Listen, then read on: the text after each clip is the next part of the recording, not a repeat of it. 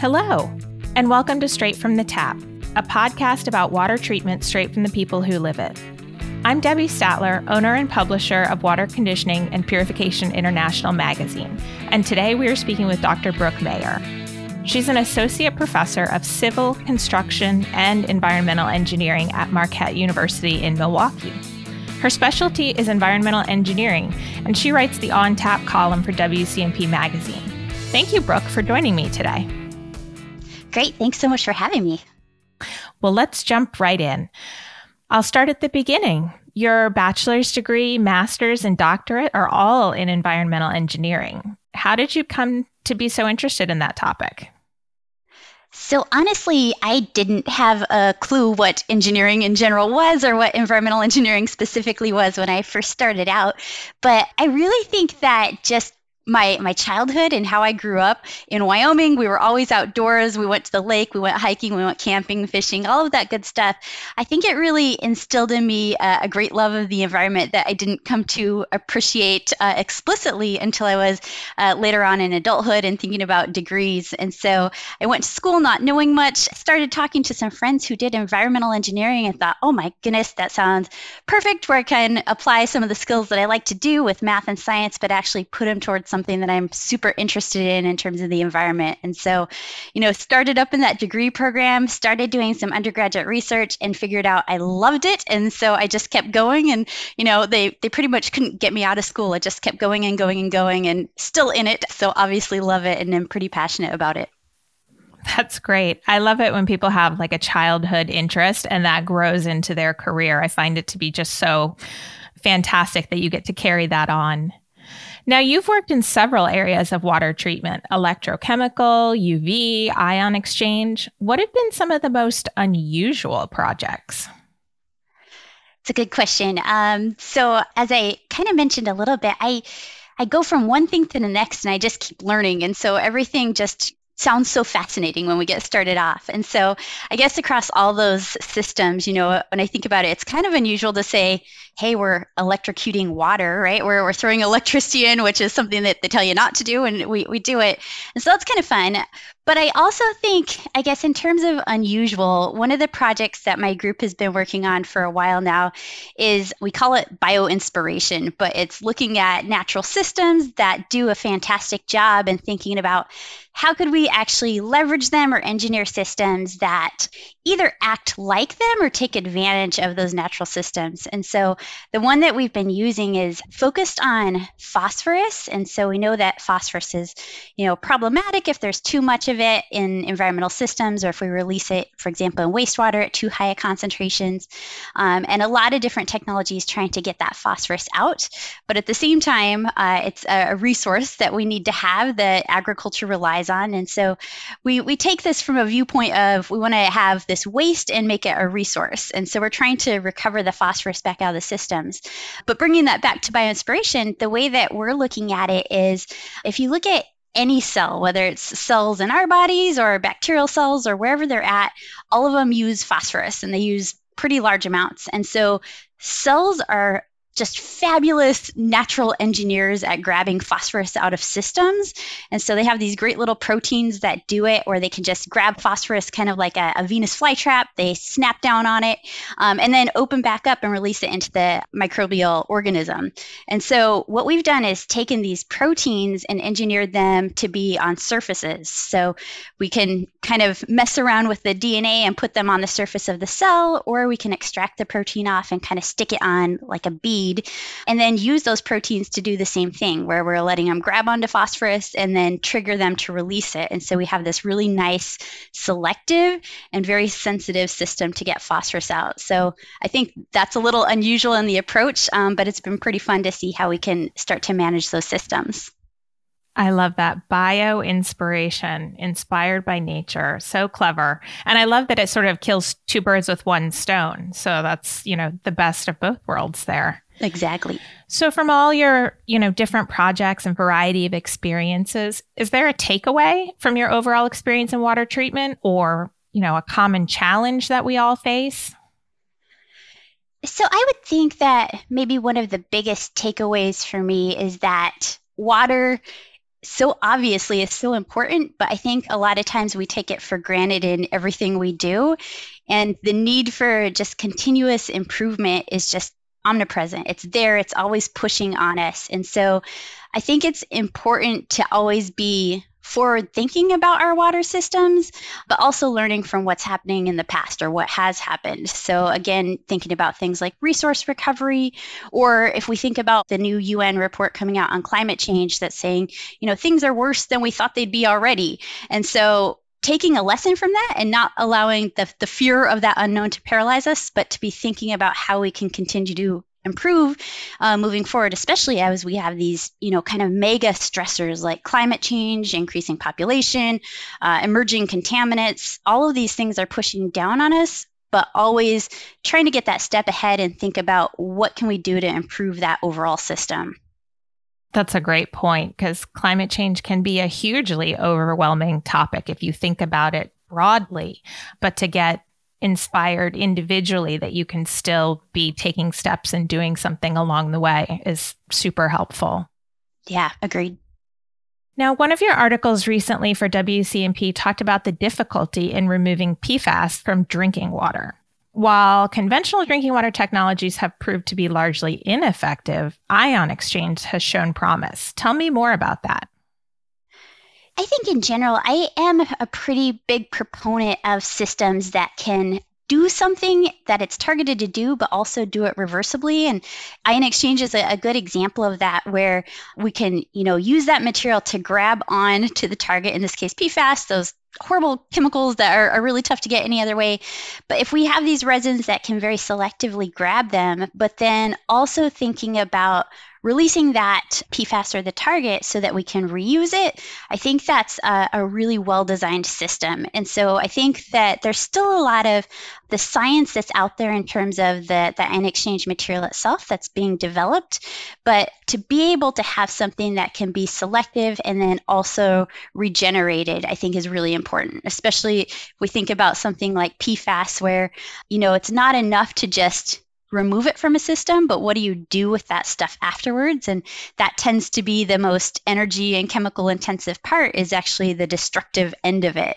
And so if we could use something like an ion exchanger to really concentrate that material down into a smaller volume, then we can use less energy per volume type of treatment, which is still a lot. But if we think about things like incineration or electrochemical treatment, just being able to have that stuff concentrated in one area, I think is an incredible advance forward in trying to treat that problematic chemical. Absolutely. Being able to use things multiple times, recovery, reuse, all of those things, really big words that you keep hearing over and over in the water treatment industry nowadays. There's a real focus on that sector. Now, one of your other most recent articles discusses the need for water sector innovation. And that's not something we talk about very much. Regulations can spur innovation, crises can spur innovation. However, there are definitely some stumbling blocks: inertia, fragmentation, lack of financing.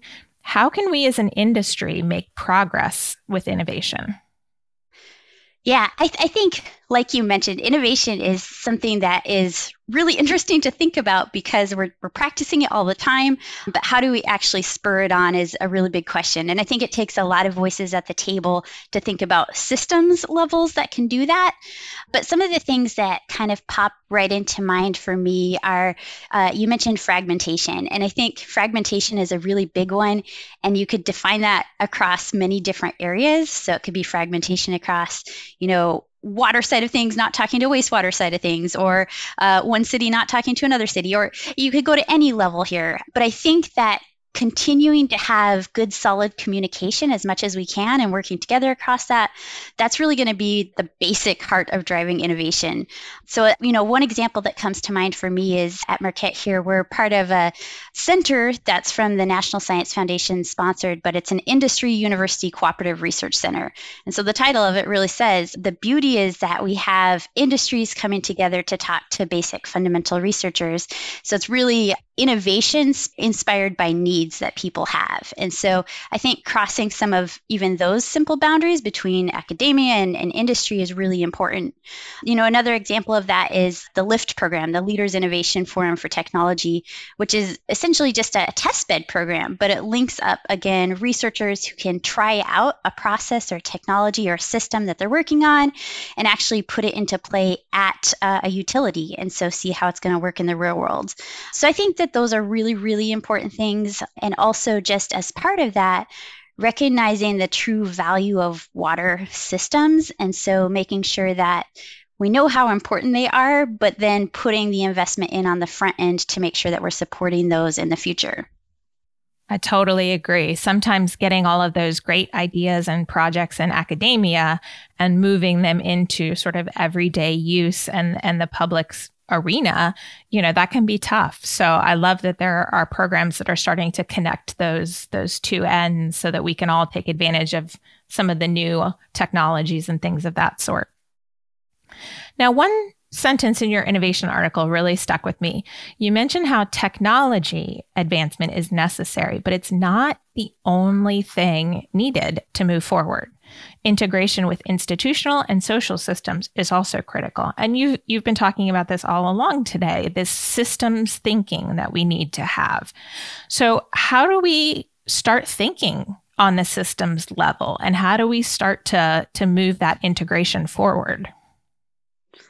I think that's the $1 million question, right? It's a tough one, but it's so important. And so being able to think about it is really a good thing. And I thank you for bringing that question up.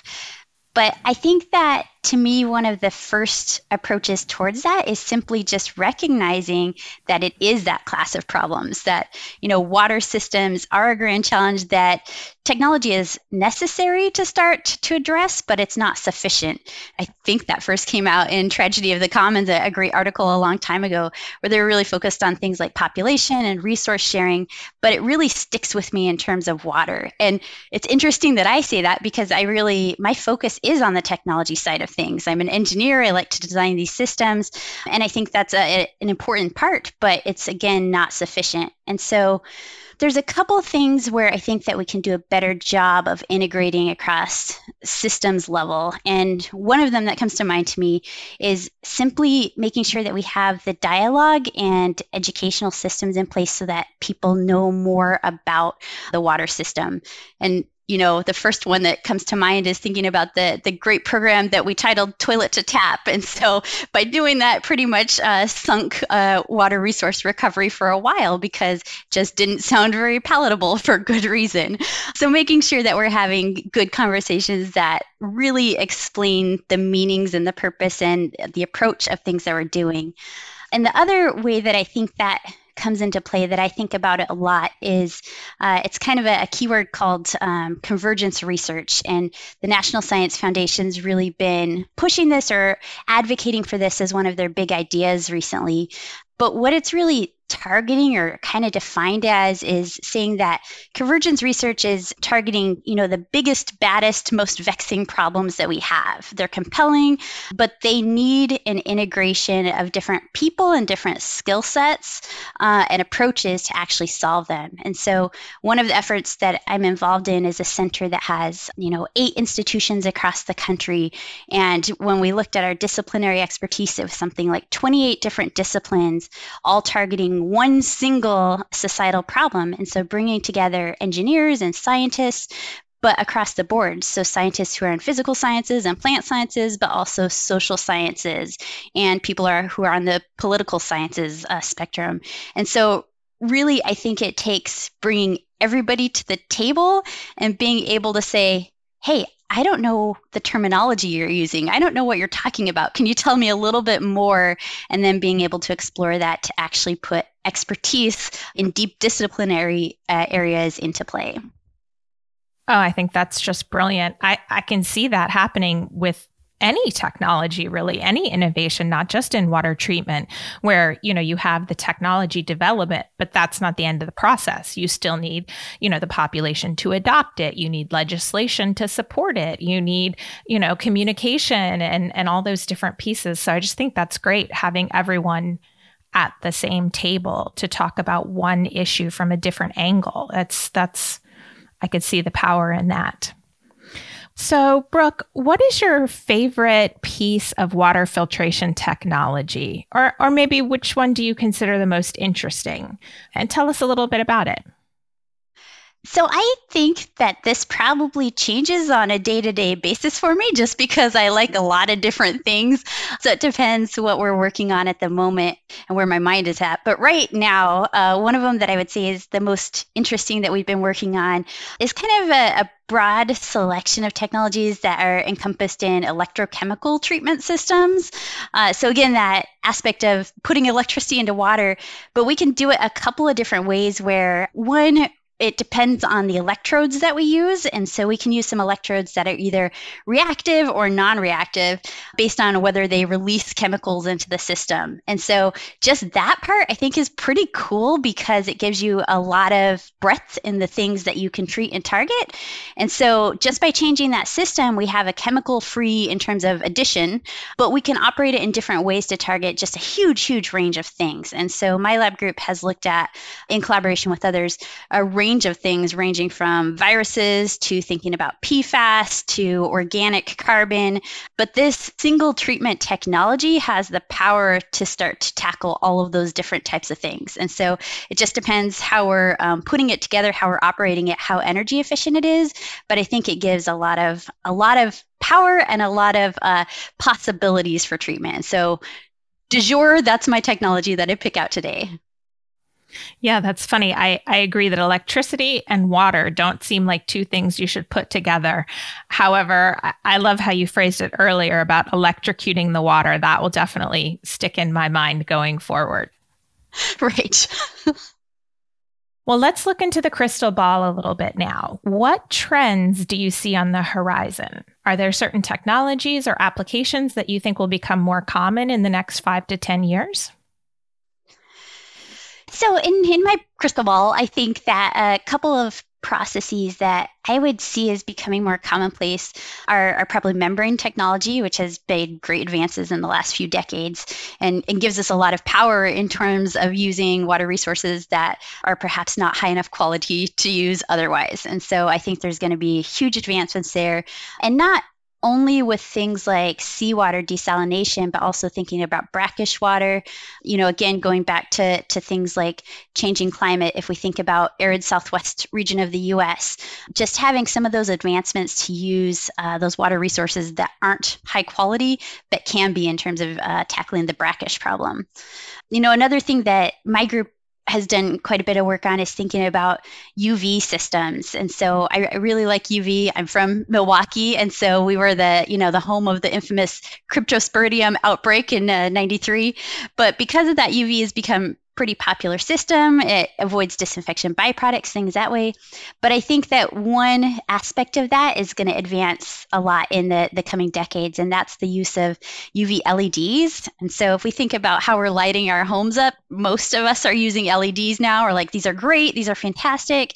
But when we look at them for the water treatment side of things, getting efficient LEDs at the wavelengths that we need for germicidal operation is just starting to be there. It's just on the horizon, but I think they have a lot of power for, in the end, reducing the energy inputs in the system, but we still need some tech development along the way. So those are a couple of process-specific things, but I think in the bigger picture, something that I really believe is going to come on more strongly in the coming years is that increasing recognition of just a one water system.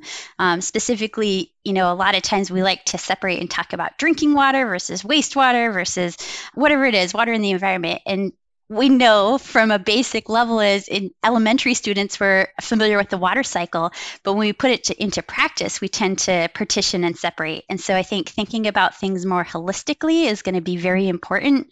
And specifically on that, I think the issue of how can we better recover things is going to be important. And so kind of going back to our earlier conversation of if we can get something out of a water system that is considered a pollutant in one place, but it could be recovered as a valuable resource, I think that is going to be a really, really important area of accomplishment in the coming decades.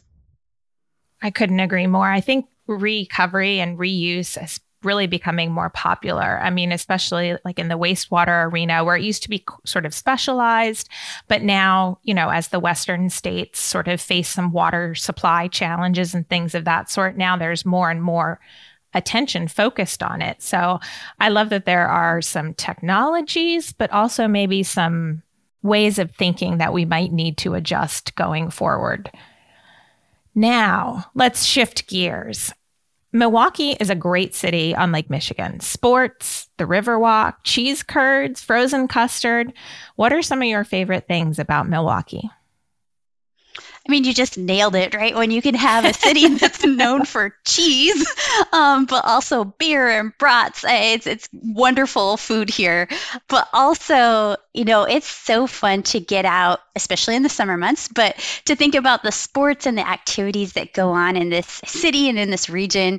We're heading out to Green Bay a couple hours away, watching a Packers game or Brewers games. So all of those are super fun. Also, when, the summer weather gets nice, Milwaukee's really known for a lot of festivals. And so we have huge Summerfest, which is a big music festival, but also pretty much any festival that you could ever think of at any day of the week. You can go downtown and check something out and get some really good food and really good music. So that's fantastic.